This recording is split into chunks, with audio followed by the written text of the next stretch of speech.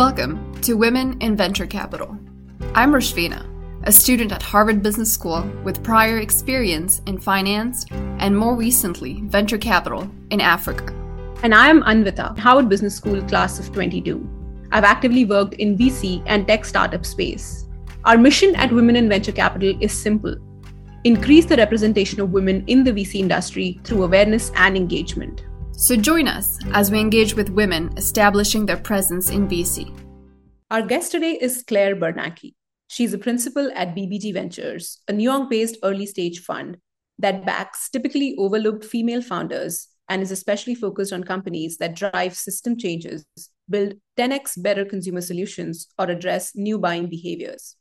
Claire's prior experiences in VC include Lerer, Hippeau, Cult Capital, and the Insight Fellowship. Prior to venture capital, Claire worked in private equity at Pomona Capital. She started her career in leveraged finance group at Bank of America Merrill Lynch and holds an MBA from Columbia. Thank you so much for joining us today, Claire. It's awesome to have you. Yeah, thanks for having me. Super.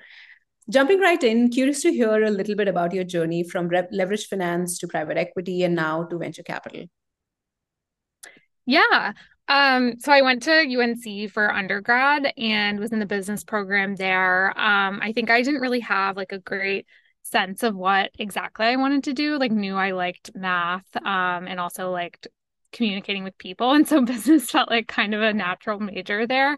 I think both of my parents didn't go to college. And so like honestly didn't have even like a great sense for what investment banking was, but like knew it was a fast-paced job where you learn a lot. And so kind of like took the offer when I got it at Bank of America. So I joined the leverage finance group, which was mostly focused on LBOs and doing some like bond financing and term loans as well. So got some exposure to like private equity and thinking kind of like an investor when I was at Bank of America, and realized like when we were assessing if we wanted to hold capital on our balance sheet, realized that kind of thinking about like the potential risks and even potential upsides was really interesting to me, and that kind of led me to pursue a career in investing next. I think I still didn't really know where exactly within the investment landscape I wanted to land. And so Pomona Capital actually did like secondaries, co-investments, direct investments across a few different strategies. So private equity, they did some venture capital, which actually kind of like piqued my interest in venture. And, you know, did like large buyouts, middle market. So really saw the full landscape. And I think that was great for like getting a sense of different asset classes and different strategies. And like I mentioned, kind of piqued my curiosity in venture. And so from there, decided to go to business school to see if that was something I wanted to pursue, and really used business school to test what I liked. And so I thought about like throughout school using internships. So I worked at like a startup called Koyo, worked at Studs, worked at Lerer Hippeau, like you mentioned, which was a venture fund. I also briefly worked on my own company in the at-home testing space within healthcare. And so really saw kind of like the full suite of entrepreneurship and venture and early stage startups, and ultimately landed on venture from there. And so I think my internship at Lerer really confirmed that I liked early stage investing, because that was kind of like a concern I had, like, can I go so early when there's not a lot of information? And so liked BBG because it kind of gave me the ability to invest at the early stage, but also I actually joined when we were raising our first institutional fund. BBG's been around since 2014, so had two single LP funds, but when I joined, we were raising our first like broader fund. So it felt like an exciting time to come in and just have the opportunity to help set up kind of like our processes and like how we would do diligence. We were starting to lead rounds, so it kind of blended like my entrepreneurial curiosity with also investing, and then really like the team and liked our mandate of investing in female and diverse founders. That's awesome. You did really make the best of your business school time, like most of us try to do, but that's really cool to know. You did touch upon a little bit, but curious to hear a little bit more about your decision to particularly join BBG Ventures. And you started talking about it, the fund's investment strategy, which is focused on select groups. Would love to hear a little bit more. And I'm guessing that was one of the big things that led to your decision to join the fund eventually. So would love to hear about all of those decision makings. Yeah. So our strategy today, so we recently completed kind of like our first, or not completed, but in terms of initial investments, we've done 28 initial investments within a $50 million fund. So our strategy is to lead or co-lead rounds at the early stage in companies with female founders. So that's typically pre-seed or seed deals. Sometimes we're even like first institutional check in. And so we'll do about 50% of the fund in initial deals, and then 50% of the fund is allocated for follow-on. So we have one more deal in our current fund that we're negotiating right now, and then we're in market with a new fund. And we've done a first close on that. So we'll start investing that fund when we do this last deal. So in terms of strategy, I mean, we usually look for, as a lead, we look for like significant ownership up front. That's usually upwards of like 9 to 10%. And we, are really looking across, I would say we are generalist because we are investing in female and diverse founders, which is unfortunately like a subset of what gets funded. And so it's hard to be too focused within that mandate. But we do have like certain areas that get us really excited. I would say I've spent a lot of time in like healthcare, future of work, fintech. We also do a lot of like climate and ed tech. I think we see that female founders tend to build in like high impact areas that are transforming kind of like how we live. And so that's kind of some of the areas. And I would say like where female founders are building informs a bit of like where we ultimately end up investing. So yeah, that's kind of high level on strategy, if that's helpful. That makes sense. And we are always excited to have funds specifically focused on women on our show because it is at the basis of the show itself. So kudos to the team on making that happen. As a follow-up to the investment strategy, I guess, I'm really curious to hear some of the trends or maybe themes within startup world that you're really excited about.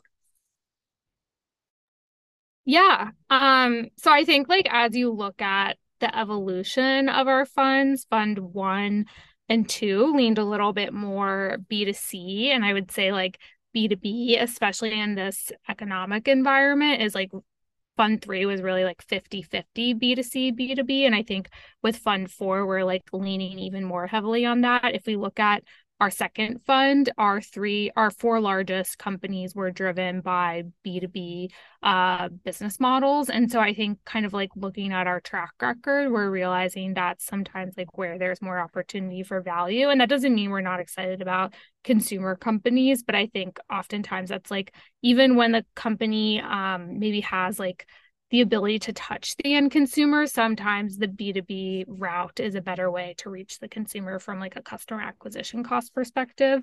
And so I think like just leveling up on that, the digital transformation of legacy businesses is like a theme that we're really excited about, and that can touch like a lot of different areas. So it can be within fintech, platforms that are like helping to like one that I looked at was actually the overlap of fintech and healthcare. So helping to save insurance companies and ultimately the end consumer like cost on healthcare that are sometimes overlooked or like typed in like incorrectly. And so resulting in like immediate ROI there.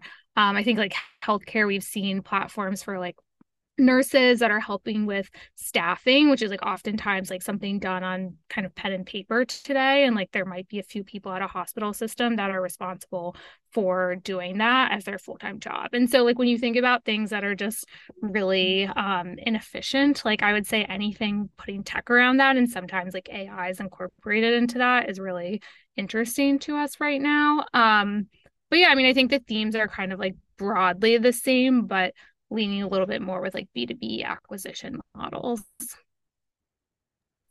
Awesome. That makes sense. And I do agree. It's always surprising to me how obviously innovation and VC and startups have been around for a while.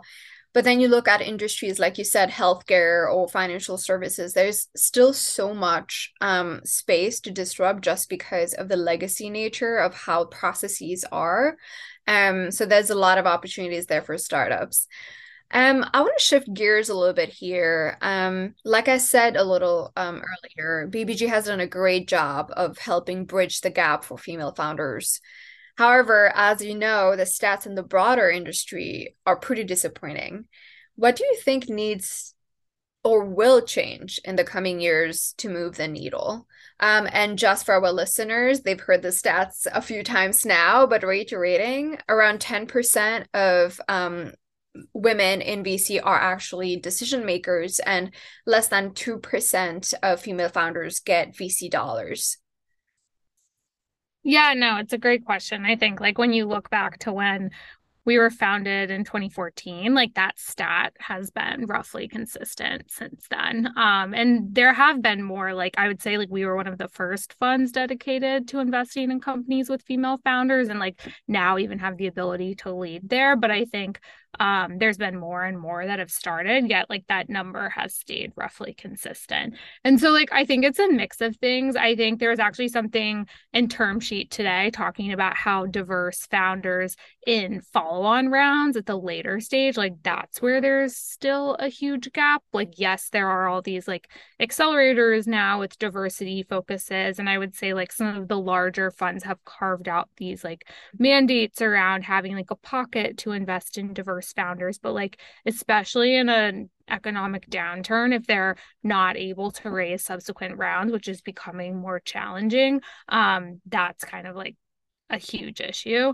And so, I mean, I think it's like ultimately we're not quite there, but I think, you know, we're on our second fund, but I think like eventually having the ability to like prove out the mandate at the early stage and then raise potentially like an opportunity fund, and like obviously like us as a standalone fund, like that's not going to solve it. But I do think some of these like breakout emerging managers focused on investing in diverse founders, they start at the seed stage because that's where you can raise a smaller fund and build like a true strategy. It's harder to raise like a growth fund with like a smaller amount of capital, and because it's like female and diverse founders that are building these funds focused on female and diverse founders, like they are the ones with you know, they don't have like access to the traditional LP networks that like white men oftentimes do. And so I think it's like perhaps when these funds are then able to raise opportunity funds at the later stage, like that could help to move the needle. And as women become more senior in their organizations, like that could potentially create opportunity. But I also think the pain point there is like if you're still the sole female GP at a male dominated fund, sometimes it's harder to like pitch what looks different. And so I think that's like, honestly, until we have like significantly more women that are GPs at funds where there are like multiple women at like some of the top funds, it's ultimately going to be really challenging. So it's a tough problem that I don't have like the best answer to. But you do bring up a really interesting point. There has been a proliferation in general of seed funds, but also we've seen a lot of diversity focused funds at the earlier stages. And like you said, in the current environment, having that follow-on support and partner is really critical. So it is something to consider as well. Claire, this has been a great chat. Before I close off, I want to ask you one last question, which we really like to ask all of our guests. What advice would you have for aspiring female investors? Yeah, I think that's a great question. I think some of the advice like I really took to heart was like start to try to do the job in different ways like before you're in the job. And so I think that can look like a few different things, but like when you're meeting with VCs to like start to build out your network, like think about how to show that you can source. So that could be like sending them a couple of deals that could be relevant for them. Think about how to show that you can do portfolio support. So maybe you have like a couple of ideas for their companies, or you're working on the side with a company. Show that you can do like thematic investing. And so maybe that's building out an investment thesis. And it doesn't have to be all of those things. I think you can think about like, what are you best at and how do you showcase that? But I think when you are meeting with like VCs to build out your network, like showing some value out of each of those connections. Like obviously VC is like relationship driven and not 100% transactional, but I think like the meetings where it's kind of like both people sharing on both sides, like those are the most valuable for everyone, like even if it is a friendly relationship. And so I think just like really try to maximize some of that and then stay top of mind. And so that's maybe like sending a couple of deals regularly, or just like sending one of those 3 things that I mentioned on a recurring basis. So I think that's one piece. I mean, I think the other piece is like, just, I would say like, don't try to follow the mold necessarily, because there isn't one. I would say like because of my background in finance, like at the early stage, like I've kind of leaned on this like financial modeling angle, which, I think like a lot of people at the late stage can financial model, but I think at the early stage, it's less common. And so like, that's not like the sexiest thing, obviously, but it's something that like comes naturally to me. And so like, I recently hosted a breakfast for female founders around how to like financial model and market size in a downturn and how to think about fundraising. I like wrote blog posts about financial modeling. And so I've kind of just like leaned on that, even when I wanted to like help companies initially when I first broke in, like that was like something where I could immediately add value. And so it's going to be different for everyone, but I would just think about like, what's your angle and try to lean on that, rather than trying to like fit a stereotype. That's some great advice to end this conversation on. Claire, again, thank you so much for joining us today and sharing your insights. Yeah, thanks for having me. This was fun.